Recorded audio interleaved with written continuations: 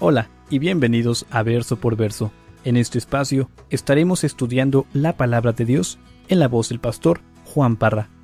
Si aún no tienes alguna iglesia en donde congregarte, te invitamos a Capilla Calvario de Oxnard. Estamos localizados en el 1925 Eastman Avenue, en la ciudad de Oxnard, California.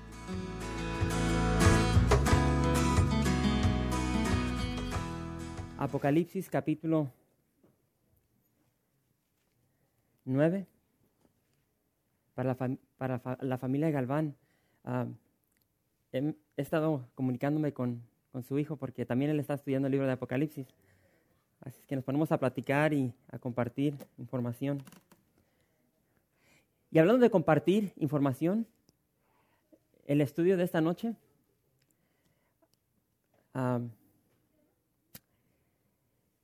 fue sacado de algunas hermanas aquí de la iglesia. Así es que hay estas hermanitas que estudiaron este libro y me dieron sus notas y las voy a utilizar en esta noche. Así es que gracias a las hermanitas, Dios las siga usando grandemente porque tienen un talento increíble. ¿Por qué no oramos? Señor, tú eres tan hermoso, tan dulce y estamos aquí en esta noche, Señor, con un deseo, el de conocerte más. Y sabemos de que este conocimiento lo adquirimos a través de tu palabra. Y, Señor, una vez más te pedimos que nos des más de ti, Señor, en esta noche. Señor, tú conoces cada problema, cada dificultad que cada hermano, cada hermana está pasando. Yo te pido que seas más que suficiente en cada vida presente en esta noche, Señor. Abrimos nuestro corazón, Señor, para que lo llenes de tu presencia, de tu amor, de tu gracia, de tu misericordia, Señor, y de tu temor, Señor. Yo pido que lo que vamos a ver en esta noche, Señor, se nos quede grabado, tanto en nuestra mente como en nuestro corazón, Señor. Que estemos conscientes una vez más de que estamos viviendo en los últimos días, Señor. Háblanos en esta noche, te lo pedimos en tu nombre. Amén y amén. Hermanos, ya vamos caminando en el libro de Apocalipsis. Y así como vamos, creo que voy a terminar el libro de Apocalipsis primero que el libro de Hechos. Así es que estamos ahí en el capítulo 9. Y quiero repasar rápidamente los primeros las primeras 4 trompetas que vimos la semana, no iba a decir la semana pasada, no, hace 2 semanas, porque nuestro hermano Abraham compartió sobre la palabra de Dios el miércoles pasado. Regresando 2 semanas atrás, recuerden de que vimos el inicio, dejamos los sellos, entramos a las trompetas y vimos de que la primera trompeta cuando fue tocada, y fíjense que antes del servicio traté de tocar la trompeta y no la pude tocar. Después del servicio, alguien que tenga buenos pulmones, si puede pasar para que suene la trompeta del carnero para despedir el servicio. Está difícil tocar esa trompeta. Así es que, pero vimos de que, regresando a Apocalipsis, de que cuando se tocó esta primera trompeta, vimos de que llegó el juicio de Dios sobre la tierra, sobre toda la vegetación que se encuentra en la tierra. Después pasamos a la segunda trompeta, que fue un juicio sobre el mar. En la tercera trompeta llegó un juicio de parte de Dios sobre toda la agua dulce. Y terminamos viendo la cuarta trompeta, que trajo oscuridad a la tercera parte del sol, de la luna y de las estrellas. Y terminó el capítulo, si quieren ver juntamente ahí conmigo, en el capítulo 8 al final, de que cuando termina el capítulo 8, recibimos una advertencia de parte de un ángel. Y dice ahí en el verso 13, dice, y miré y oí a un ángel volar por en medio del cielo, diciendo a gran voz, ay de los que moran en la tierra, a causa de los otros toques de trompeta que están para sonar los 3 ángeles. Y así finalizó el capítulo 8 y en esta noche vamos a iniciar el capítulo 9. Y vamos a ver ahí rápidamente lo que dice el verso 1. Apocalipsis 9, verso 1. El quinto ángel tocó la trompeta y vi una estrella que cayó del cielo a la tierra y se le dio la llave del pozo del abismo. Al sonido de la quinta trompeta, Juan describe una estrella que cayó del cielo. como podemos ver ahí en el verso 1.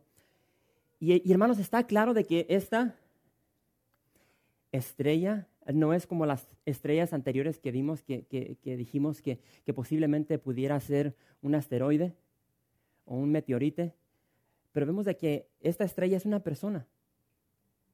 Y vemos que esta estrella, esta persona, se le da una llave. ¿Sí recuerdan lo que significa una llave? Regresando al capítulo 1. La llave es simbólica a autoridad. Entonces, también vemos ahí, vamos a ver más adelante en el verso 11, de que se hace referencia a esta estrella como a un rey. Entonces sabemos de que por el contexto de que estamos leyendo, no es un asteroide, no es un meteorito, es una persona. Y como les dije, ahí en el verso 11 no solamente se hace referencia a esta estrella como un rey, sino también como el ángel del abismo. Y Juan dice que esta estrella cayó del cielo. Entonces yo no sé si ustedes pueden entender esa palabra cayó. Saben de que yo navego un poco con mi español, pero esta palabra está hablando del pasado. Y quiero que lean, por eso es bueno tener diferentes traducciones. La Biblia de las Américas traduce este verso de la siguiente manera. El quinto ángel tocó la trompeta y vi una estrella que había caído del cielo a la tierra y se le dio la llave del pozo del abismo. Y si nos vamos al original, al griego, vemos de que claramente aquí está hablando del pasado, de una estrella que había caído. Y si regresamos al Antiguo Testamento, al libro de Isaías capítulo 14, ahí en el verso 12 dice lo siguiente: Como caíste del cielo, oh lucero, hijo de la mañana. Entonces vemos de que Isaías hace referencia a este personaje que cayó del cielo. Y sí saben de quién se está hablando aquí, de Satanás. El Señor Jesucristo de igual manera hace referencia a esta estrella. Y en Lucas 10, verso 18 dice: Yo veía a Satanás caer del cielo como un rayo.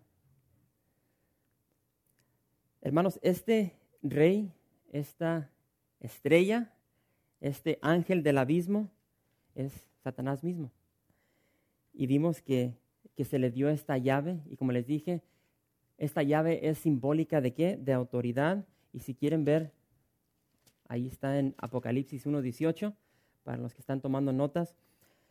Y vemos de que esta autoridad que se le da a este ángel, a este rey, a Satanás, esa autoridad es limitada o es controlada por Dios mismo. Y yo no sé cuántos de ustedes han leído el libro de Job. Ahí tenemos una historia bella de un hombre que fue tentado físicamente por Satanás. Y pueden leer los primeros 3 capítulos de ese libro para ver de que todo lo que le sucedió a Job estaba limitado o controlado por Dios. Dios solamente permitía ciertas cosas que le sucedieran a Job. Entonces, Satanás no tiene control ilimitado de lo que él puede hacerle a su pueblo. Dios es quien establece lo que le permite a Satanás hacer o no hacer. Y eso nos debe dar consuelo, debe confortar nuestros corazones, porque realmente todo lo que sucede en nuestras vidas, tanto las cosas buenas como las cosas malas, son controladas por Dios. Y sabemos de que Dios nos ama y es una gran bendición. Y quiero hablar un poco sobre este personaje de Satanás, conocido antes como Lucifer. No sé, tal vez hay personas aquí que no tienen un entendimiento, una comprensión de que el diablo, creo que todos tenemos una apariencia de este ser. En especial, yo tengo esa apariencia de lo que se me quedó grabado cuando estaba chiquito, que jugaba la lotería. Un hombre flaquito, colorado, con cuernos, una cola. Y eso está mal. Ezequiel, capítulo 28, verso 14 nos dice lo siguiente. Tú, querubín grande, protector, yo te puse en el santo monte de Dios, allí estuviste, en medio de las piedras de fuego te paseabas. Entonces vemos de que la palabra de Dios nos dice de que Satanás, el diablo, antes era un querubín que servía delante de Dios. No sé cuántos de ustedes no sabían eso, pero si es algo nuevo, gloria a Dios, y si no, es un repaso. Satanás también era un querubín perfecto, sabio y hermoso. Ezequiel 28:12 nos dice, tú eras el sello de la perfección, lleno de sabiduría y acabado de hermosura. Y ya vimos la escritura de Isaías, cuando Isaías menciona de que Lucifer había descendido del cielo, cuando dice, ¿cómo caíste del cielo, oh lucero, hijo de la mañana? Entonces vemos de que este ser creado, este querubín, este ángel, antes servía a Dios. Era un ser lleno de sabiduría, era perfecto, pero algo sucedió que le causó rebelarse contra su creador, contra Dios, y fue lanzado ¿a dónde? A la tierra. Y es por eso que nosotros tenemos que lidiar con este querubín caído. Satanás también cayó en maldad, como ya mencioné. Ezequiel 28:15 dice, perfecto eras en todos tus caminos desde el día que fuiste creado hasta que se halló en ti maldad. Y creo que eso lo podemos relacionar a nuestra vida, de cómo nosotros constantemente estamos fallando, le fallamos a Dios, seguimos nuestros deseos egoístas y muchas veces no queremos hacer la voluntad de Dios, sino la nuestra. Y se nos olvida de que hemos declarado de que ya estamos muertos en Cristo, estamos juntamente crucificados con Cristo, ya no vivimos nosotros, sino que Cristo debe vivir en nosotros, pero muchas veces vive el yo en cada una de nuestras vidas. Y vemos de que Satanás recibe esta llave del abismo. ¿Qué es el abismo? Es la pregunta que nos debemos hacer. ¿Qué es el abismo? Y la palabra de Dios siempre da la respuesta a estas preguntas. El abismo también es conocido como el pozo, un pozo profundo, el pozo del abismo. Esta palabra que estamos leyendo aquí en el original, en el griego, es la palabra abusos. Y de acuerdo a lo que nos dice el libro de Lucas, este lugar es un lugar de tormento. Entonces quiero que vayan conmigo al libro de San Lucas, capítulo 16, para leer lo que se nos dice aquí sobre este lugar. Y por cuestión de tiempo, sabemos de que el abuso muchas veces es un sinónimo al Hades. Entonces, fíjense lo que dice aquí nuestro Señor Jesucristo. Lucas capítulo 16, vamos a comenzar ¿con cuál verso? Con el 19. Y vamos a leer esta porción porque siempre la palabra de Dios es hermosa. Lucas 16, verso 19. Había un hombre rico que se vestía de púrpura y de lino fino y hacía cada día banquete con esplendidez. Había también un mendigo llamado Lázaro que estaba echado a la puerta de aquel lleno de llagas y ansiaba saciarse de las migajas que caían de la mesa del rico, y aún los perros venían y le lamían las llagas. Aconteció que murió. ¿El qué? El mendigo.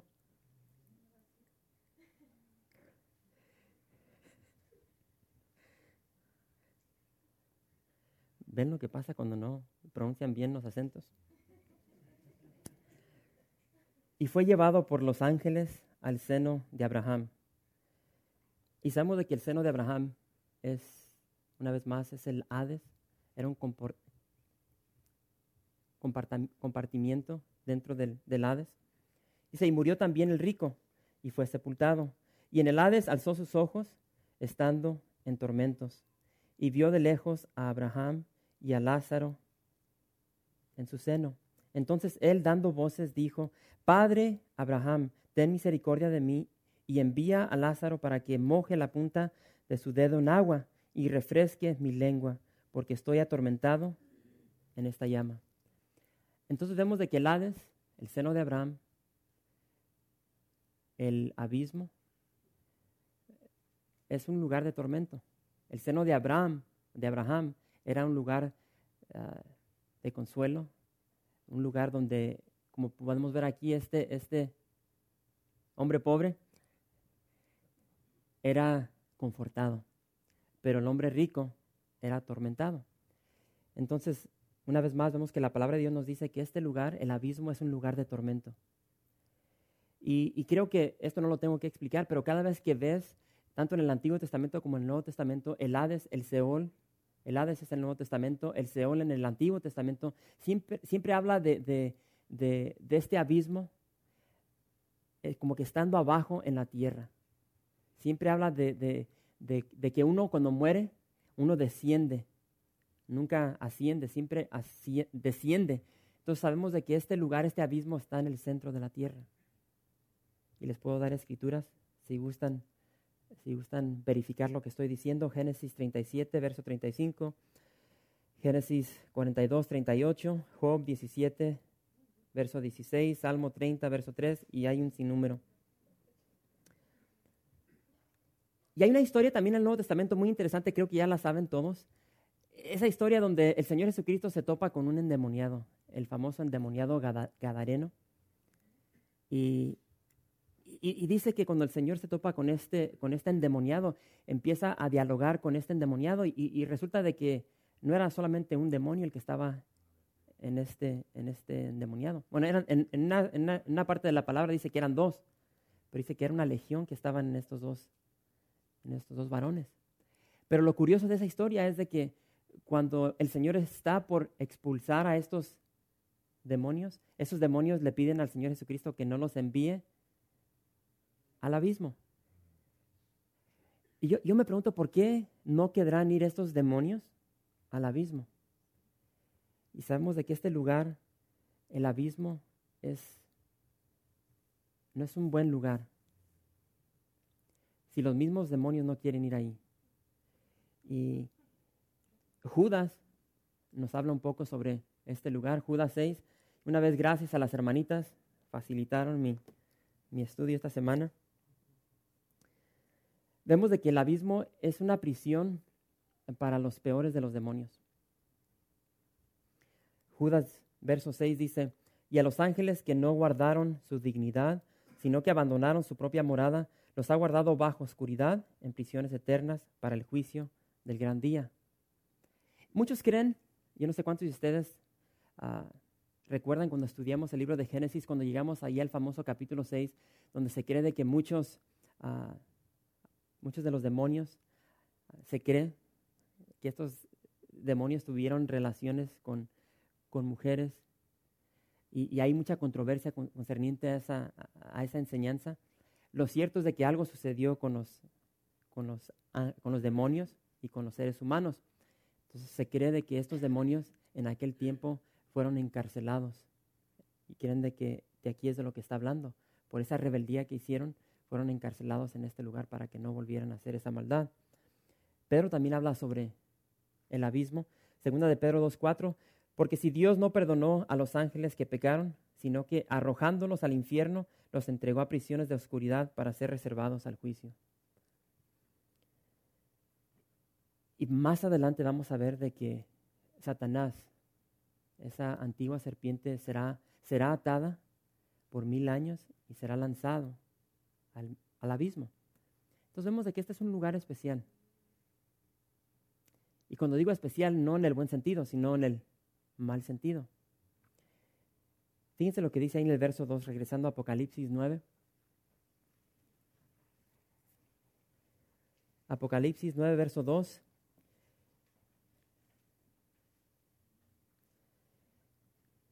Y abrió el pozo del abismo, y subió humo del pozo como humo de un gran horno, y se oscureció el sol y el aire por el humo del pozo.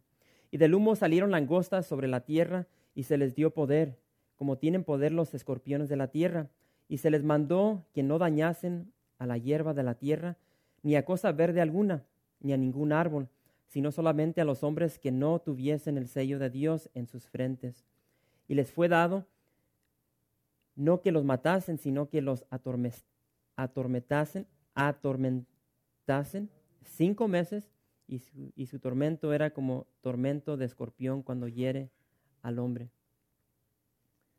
Vemos de que en cuanto Satanás recibe esta llave o esta autoridad, lo primero que hace es va y dice que abre el abismo, las profundidades, en sí es lo que significa esta palabra, las profundidades del abismo. Y dice aquí, Juan está describiendo y dice que cuando se abre el abismo, dice que sale o que subió humo como de un gran horno. Y dice que se oscureció. La tierra se oscureció, el sol se oscureció. Y interesantemente, la primera mención de la palabra humo en la palabra de Dios se encuentra en el libro de Génesis. Y no sé si ahorita rápidamente pueden pensar en sus mentes esa primera mención del humo, que también fue un tiempo de juicio. En el capítulo 19, ¿recuerdan cuando el Señor hizo descender fuego y azufre sobre Sodoma y Gomorra? Y dice que Abraham estaba viendo de lejos cómo subía el humo. Entonces vemos aquí de que tanto como en el Antiguo Testamento, así como sucedió en Sodoma y Gomorra, y estamos viendo aquí en el capítulo 9 de Apocalipsis, estamos viendo el juicio de Dios. ¿Sobre quién? Sobre la maldad que está sobre la tierra, sobre la maldad del ser humano. Y muy interesante esto. Una vez más estamos viendo aquí el juicio de Dios sobre una humanidad rebelde. Y vemos de que fue tan grave. Traten de visualizar esto por un momento. Creo que a veces lo vemos. Hace poquito que hubo unos incendios aquí en Santa Bárbara. Después de unas cuantas horas se empieza a descender ese humo, y después vemos el cambio sobre el cielo. Puede ser a mediodía y vemos como que empieza a oscurecer, y dice de que el humo que salía de este como horno, abismo, dice que causó de que el sol se oscureciera. Pero después aquí Juan nos va a empezar a describir un poco más sobre lo que está sucediendo, y vemos de que Juan después ve como langostas. Dice que ve como langostas salir de entre el humo. Y fíjense de que aquí estamos viendo una destrucción. Déjame ver si puse. Para los que no saben qué son langostas. Langostas también creo que son conocidas como esos cangrejos grandes. Esos no son los animales del cual está hablando Juan. Pero vemos de que Juan describe la destrucción de esta quinta trompeta como la destrucción de langostas. Yo no sé cuántos de ustedes han visto esos programas que salen en el canal Discovery. A veces salen programas hablando sobre la devastación que causan estos animales, estos insectos. Y es lo que Juan está haciendo, esta comparación de la destrucción que hacen estos animales. Y tenemos que entender de que no son langostas literales de las que Juan está hablando. Yo no sé cuántos de ustedes pensaban que sí eran. Incluso el libro de Joel habla sobre una plaga de langosta que cayó sobre la nación de Judá. Pero la compara, y creo que ese humo, esa oscuridad de la cual Juan habla, está hablando de estos enjambres de las langostas.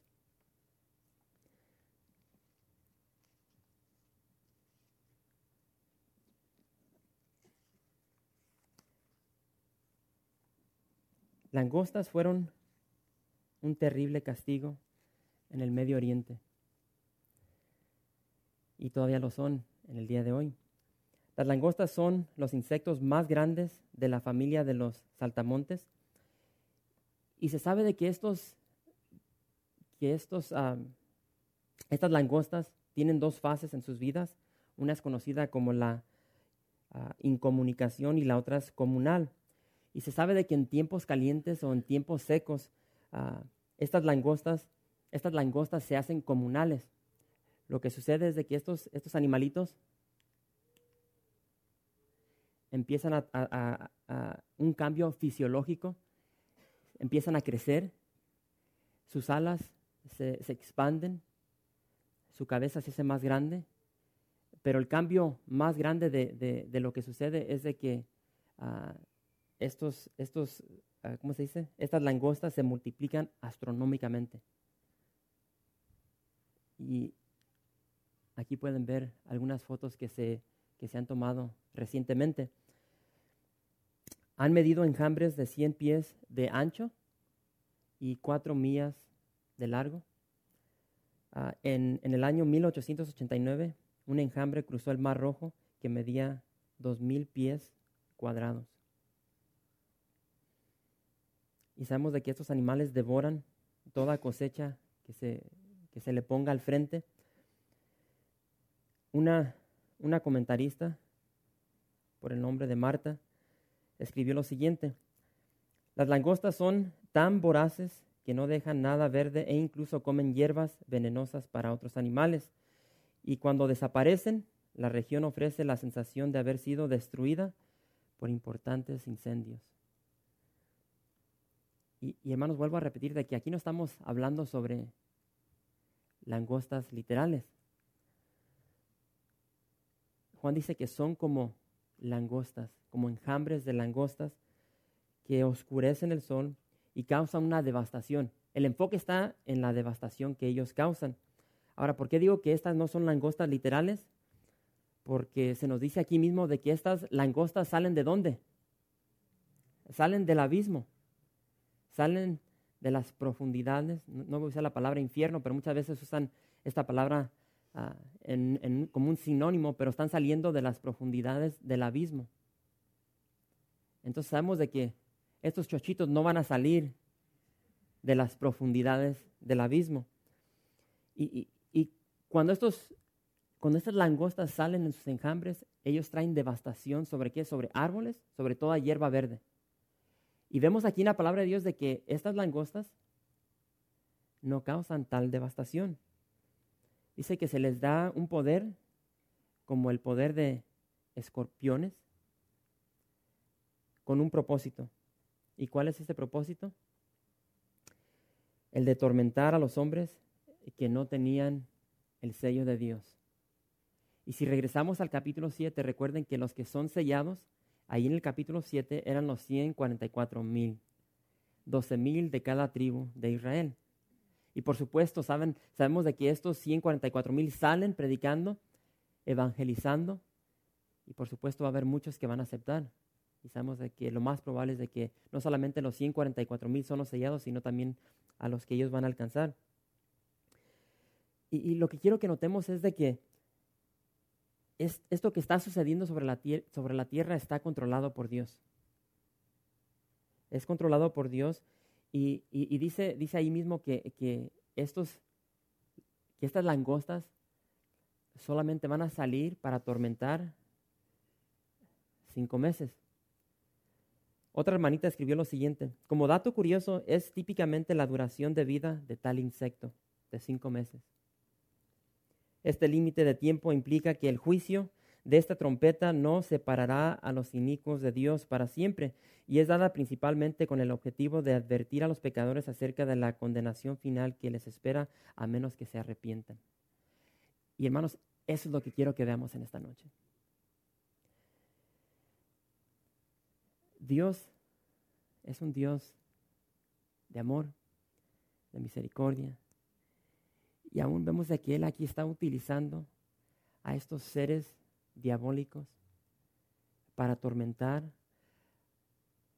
a personas que lo han rechazado con un propósito, con el propósito de que se arrepientan.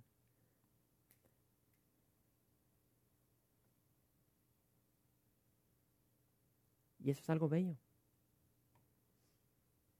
Y creo que nosotros conocemos ese amor, esa gracia, ese perdón de Dios en nuestras vidas porque a diario le fallamos al Señor. A diario pecamos contra Él y Él sigue fiel y sigue derramando sobre nosotros su misericordia y su gracia.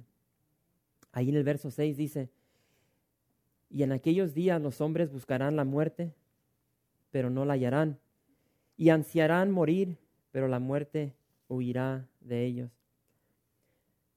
Y vemos de que aún en el tormento, aún en el dolor, el ser humano que esté sobre la tierra en ese tiempo no podrá morir.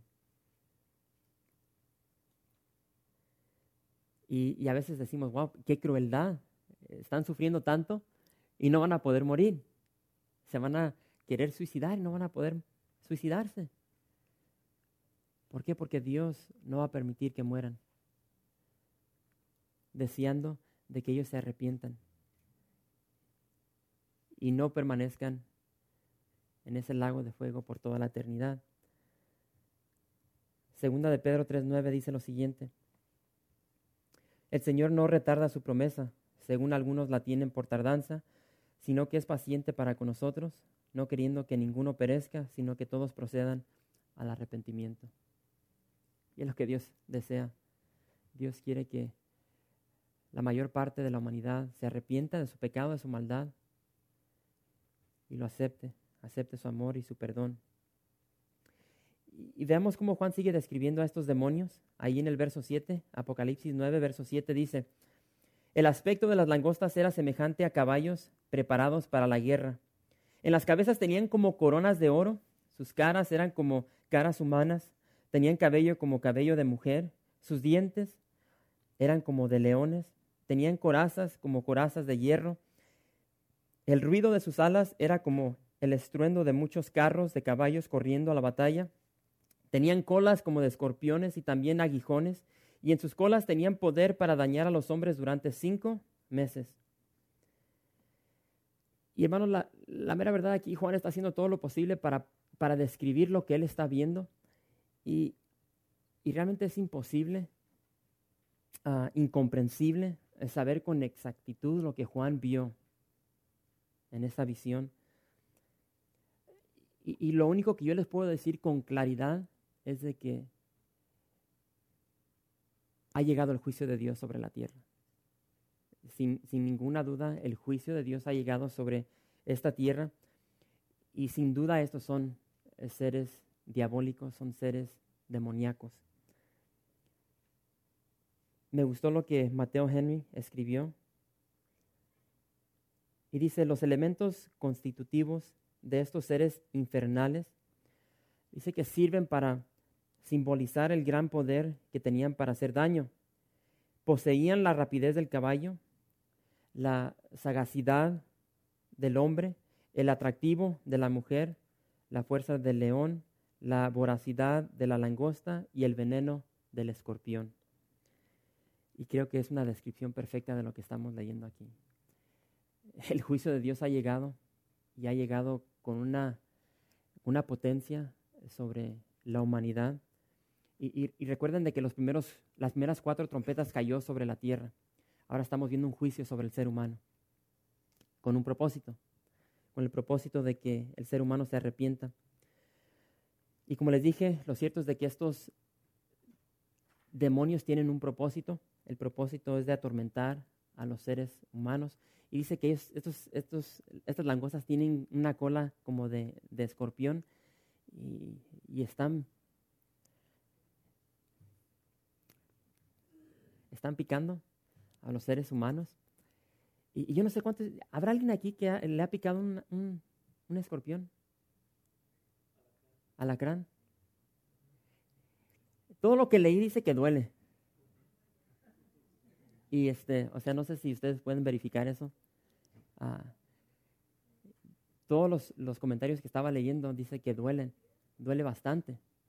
Incluso me imagino que aquí la mayoría somos hispanos y les picó un alacrán paisano allá de nuestra tierra, pero dicen que los escorpiones más potentes, más venenosos se encuentran en el Medio Oriente. Y dicen que cuando te pica un escorpión del Medio Oriente, dice que por un día, dice, no te aguantas el dolor.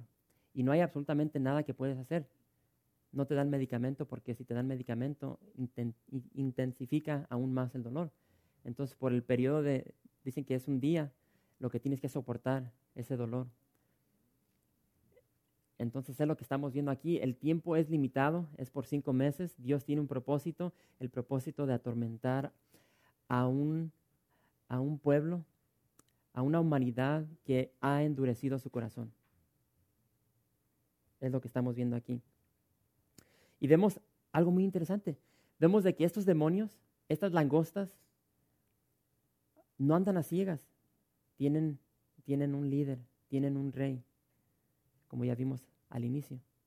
Y dice ahí en el verso 11, y tienen por rey sobre ellos al ángel del abismo, cuyo nombre en hebreo es Abadón y en griego Apolión. Hermanos, este ángel del abismo es Satanás mismo. Y se nos nombra aquí tanto en el hebreo como en el griego, y interesantemente, tanto en el hebreo como en el griego tiene el mismo significado, el significado de destrucción. Y creo que es una definición perfecta de Satanás, del diablo. Él es destructivo. Y me encanta lo que el Señor Jesucristo escribió sobre esta serpiente antigua, sobre Satanás, cuando dijo ahí en San Juan 10:10, dice, el ladrón no viene sino para hurtar y matar y destruir. Yo he venido para que tengan vida y para que la tengan en abundancia. Satanás, el diablo, ha venido con un propósito, para destruir. Y aquí se nos menciona esos nombres de este ángel del abismo, de este rey, en el hebreo y en el griego, y significa destructor, destrucción. Y es lo que es Satanás. Curiosamente, Pablo nos dice en 2 Corintios 11 de que Satanás se viste como ángel de luz. ¿Y por qué se vestirá Satanás como ángel de luz? Para engañar. Satanás nos quiere engañar. Él quiere aparentar algo horrible, algo destructivo, lo quiere aparentar como que es algo bueno. Porque si nos lo presenta tal como es, de a tiro tenemos que ser bien tontos para dejarnos seducir por algo así. Aunque por supuesto hay personas que sí son bien ciegas y bien tontas, que todo lo quieren, todo lo reciben. Y compartía algo bien interesante con las hermanitas este lunes, concerniente al engaño. Y vemos de que esa es la estrategia de Satanás. Satanás quiere cambiar las cosas, aparentarlas como que son cosas buenas, cosas que nos van a satisfacer, cosas placenteras.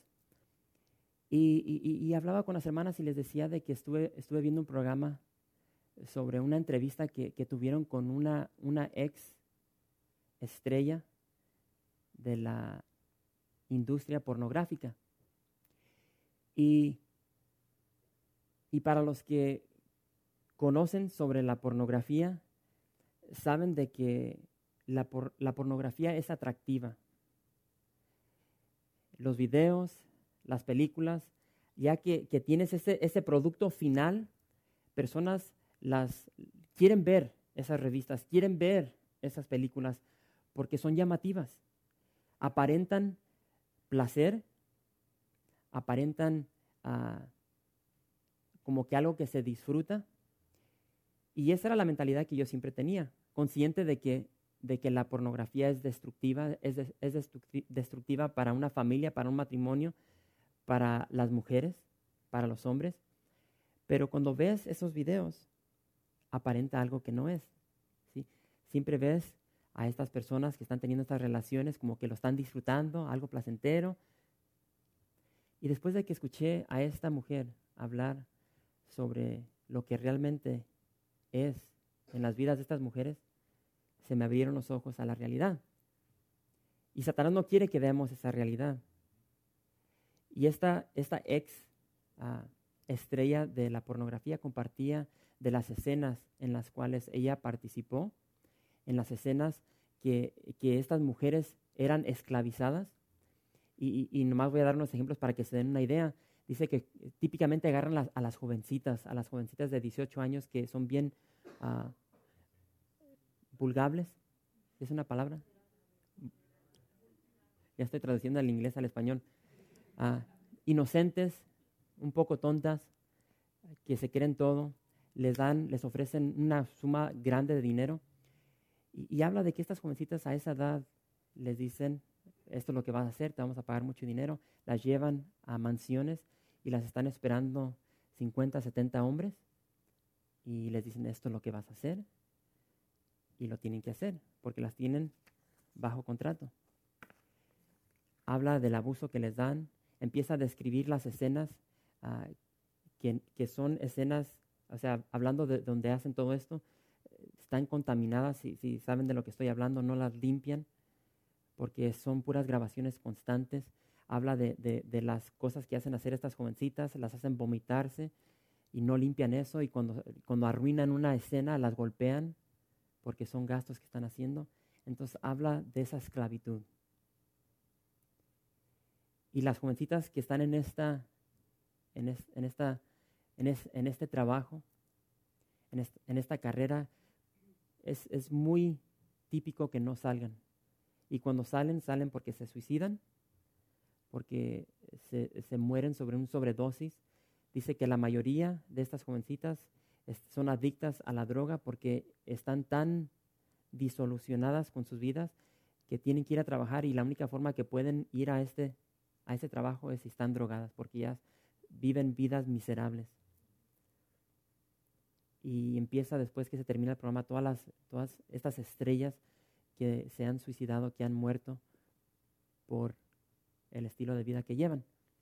Entonces, ¿a dónde voy? Satanás te pinta algo totalmente distinto. Y muchas veces va el ser humano y va y compra estos videos, los renta. El día de hoy puedes ver estas películas en tu celular, en la seguridad de tu casa. Inconscientemente, no sabiendo el daño que estamos causando a tantas vidas. Pero, ¿cómo te lo pinta Satanás? Te lo pinta como algo placentero, algo que se está disfrutando. ¿Y qué es lo que está causando? Está causando destrucción. Destrucción a matrimonios, a familias, a jovencitas, a varones. Y finalmente, la paga del pecado es muerte. Y es a donde llegan estas jovencitas. Entonces vemos de que lo que estamos viendo aquí en la palabra de Dios es verdad. Satanás solamente tiene un propósito de causar destrucción a la vida del ser humano, y él quiere jalarse a los más que pueda a las profundidades del abismo, al lago de fuego. Y hermanos, yo les digo, debemos poner en práctica la palabra de Dios. Y Pedro nos dice lo siguiente: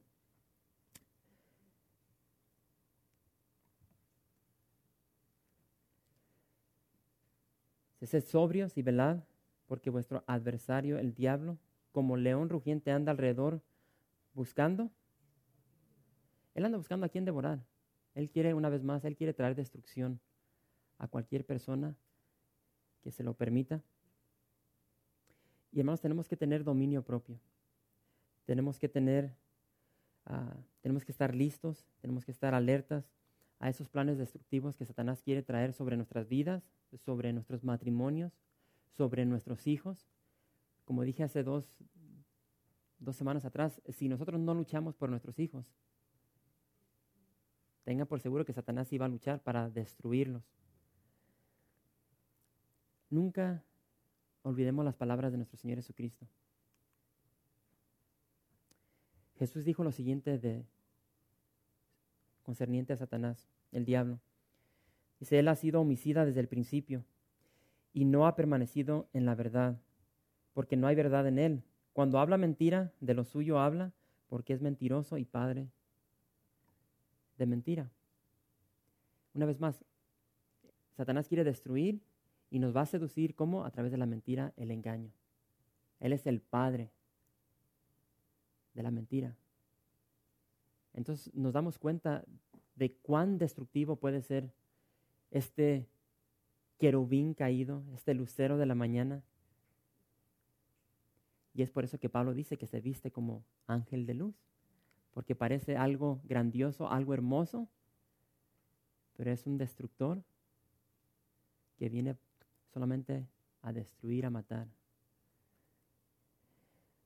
Fíjense lo que dice ahí en el verso 12, regresando a Apocalipsis 9. Apocalipsis 9:12. El primer ay pasó. He aquí, vienen aún 2 ayes después de esto. Hermanos, aquí tenemos otra proclamación. Y hermanos, este solamente fue el primero de los ayes. Faltan 2 más.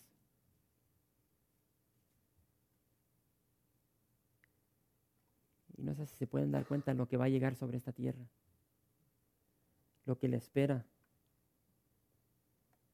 a los habitantes de esta tierra.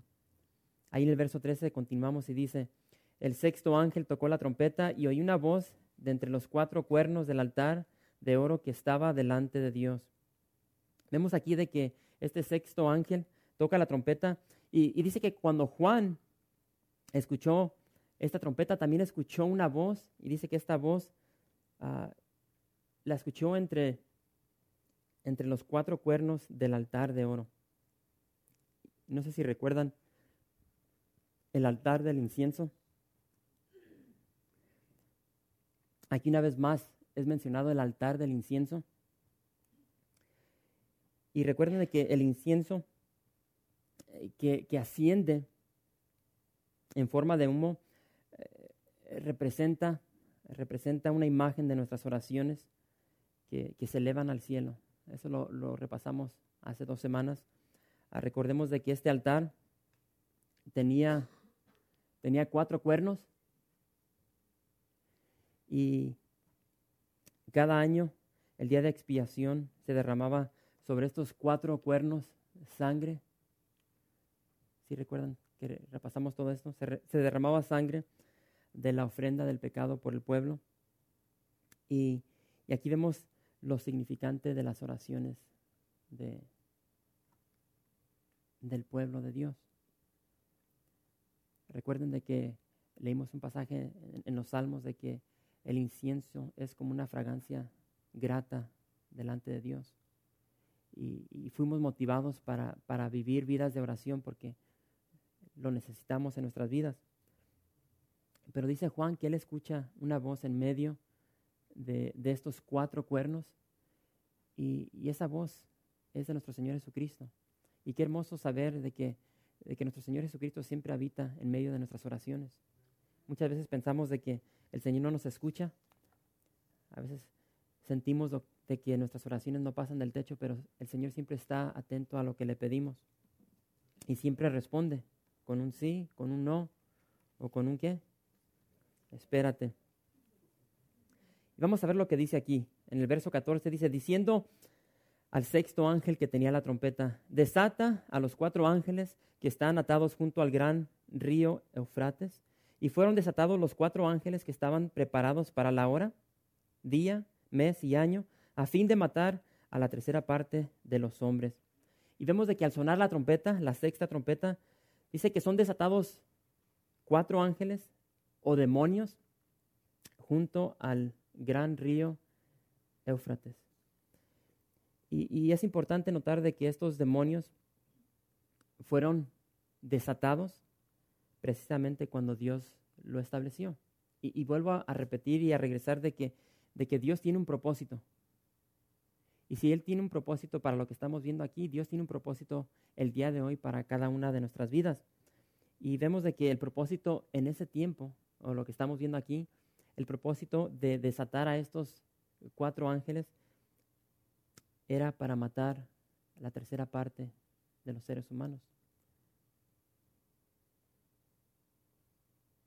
Y como podemos ver, esta trompeta es más severa que la quinta trompeta. En la quinta trompeta hubo tormento por 5 meses, pero aquí ya estamos viendo de que estos 4 ángeles van a desatar una matanza y esa matanza va a ser ¿qué? Va a ser la tercera parte de los hombres. En el capítulo 6 de Apocalipsis, no sé si recuerdan cuando se abrió el cuarto sello, que fue el caballo amarillo. Dice ahí en el verso, parte del verso 7, dice, le fue dada potestad sobre la cuarta parte de la tierra para matar con espada, con hambre, con mortandad y con las fieras de la tierra. Entonces, cuando abrimos ese cuarto sello, ese caballo amarillo dice que sobre la tierra descendió mortandad a través de la espada, del hambre, de las fieras de la tierra. Y dice que trajo muerte ¿a cuánto? A la cuarta parte. No sé si recuerdan la cifra que di. Esto fue hace como 2 meses, cuando estábamos en el capítulo 6. Y encontré esa cifra de que para este mes de julio del año 2009, la población mundial iba a ser de 6.790.000.000 de habitantes sobre la faz de la tierra. Para este mes, para este año. La cuarta parte, de la cual leímos aquí en el capítulo 6 de Apocalipsis, de esta población mundial que está sobre la tierra el día de hoy, es de 1.750.000.000 de personas. Y esa cifra, para que la comprendan, dice, si una persona muriera por segundo, se tardaría 56 años para que murieran. 1.750.000.000 de personas. Ahora, para este punto, ya en el capítulo 9, después de que suena la trompeta, número 6, hermanos, ha muerto la mitad de la población de sobre la tierra. Y de acuerdo a la cifra que encontré del día de hoy, estamos hablando de 3.5 billones de personas. Ahora, imagínense si el día de hoy murieran 3.5 billones de personas. Estamos hablando de un término de 4 años que van a morir 3.5 billones de personas. Son muchos seres humanos. Vamos a parar aquí. Y hermanos, lo que yo quiero que veamos sobre lo que hemos visto en esta noche es lo siguiente. Satanás nos quiere engañar con un propósito de destruirnos. Y vemos de que él va a utilizar todo medio para lograr sus propósitos. Entonces tenemos que estar viviendo nuestras vidas de tal manera que no nos vamos a dejar engañar. Y la misma palabra de Dios dice que en los últimos días muchos serán engañados, aún los escogidos. Entonces, estemos atentos a lo que Satanás quiere hacer en nuestras vidas. Y como les dije, lo hace a través de la pornografía, de la droga, el alcohol. Y quería terminar. Ustedes pueden leer ahí en el verso 20 y 21. Y se van a dar cuenta de que a pesar de todo lo que llega sobre esta tierra, muchas personas no se arrepienten. Y te da una lista de lo que siguen haciendo. Y esa lista es lo que vemos el día de hoy. Así es que lean el verso 21. Y ahí está bien grabado en blanco y negro. Y eso es una descripción clara de lo que estamos viendo, lo que estamos viviendo el día de hoy. Pero tenemos el consuelo, podemos ser confortados de que nuestro Dios es un Dios de amor y tiene una meta nuestro Señor. Él quiere que nadie se pierda, que todos procedan al arrepentimiento. Y Y qué mejor manera de terminar en esta noche de que, haciendo esa oferta. Y yo a veces digo, es una oferta porque muchas veces no estamos conscientes de que estamos viviendo en pecado. Y como dije, cuando vivimos en pecado, el resultado, la consecuencia del pecado es muerte. Eso dice la palabra de Dios. Entonces, si en esta noche estás aquí y tú no quieres ir a ese lugar de tormento, a ese lugar oscuro, separado de Dios, quiero orar contigo, quiero orar por ti. Y si estás aquí y no has aceptado al Señor, si no has renacido, porque la palabra de Dios dice que tienes que renacer. Tienes que renacer para poder entrar en el reino de Dios. Y tal vez no tienes ningún concepto de lo que significa eso. Si no has renacido, si no has aceptado al Señor, que entre a tu corazón, que te cambie, que llene tu vida del Espíritu Santo, entonces puedes pasar y yo quiero orar por ti. Gracias por visitar calvariooxnard.org. En este sitio web podrás encontrar información fresca cada semana, como los servicios previamente grabados, los cuales están disponibles para ti para que los puedas escuchar en cualquier momento. Estamos seguros que este material será de gran edificación espiritual para tu vida y para tu familia. La visión de Capilla Calvario de Oxnard es ser como Jesús, aprendiendo y viviendo la palabra de Dios.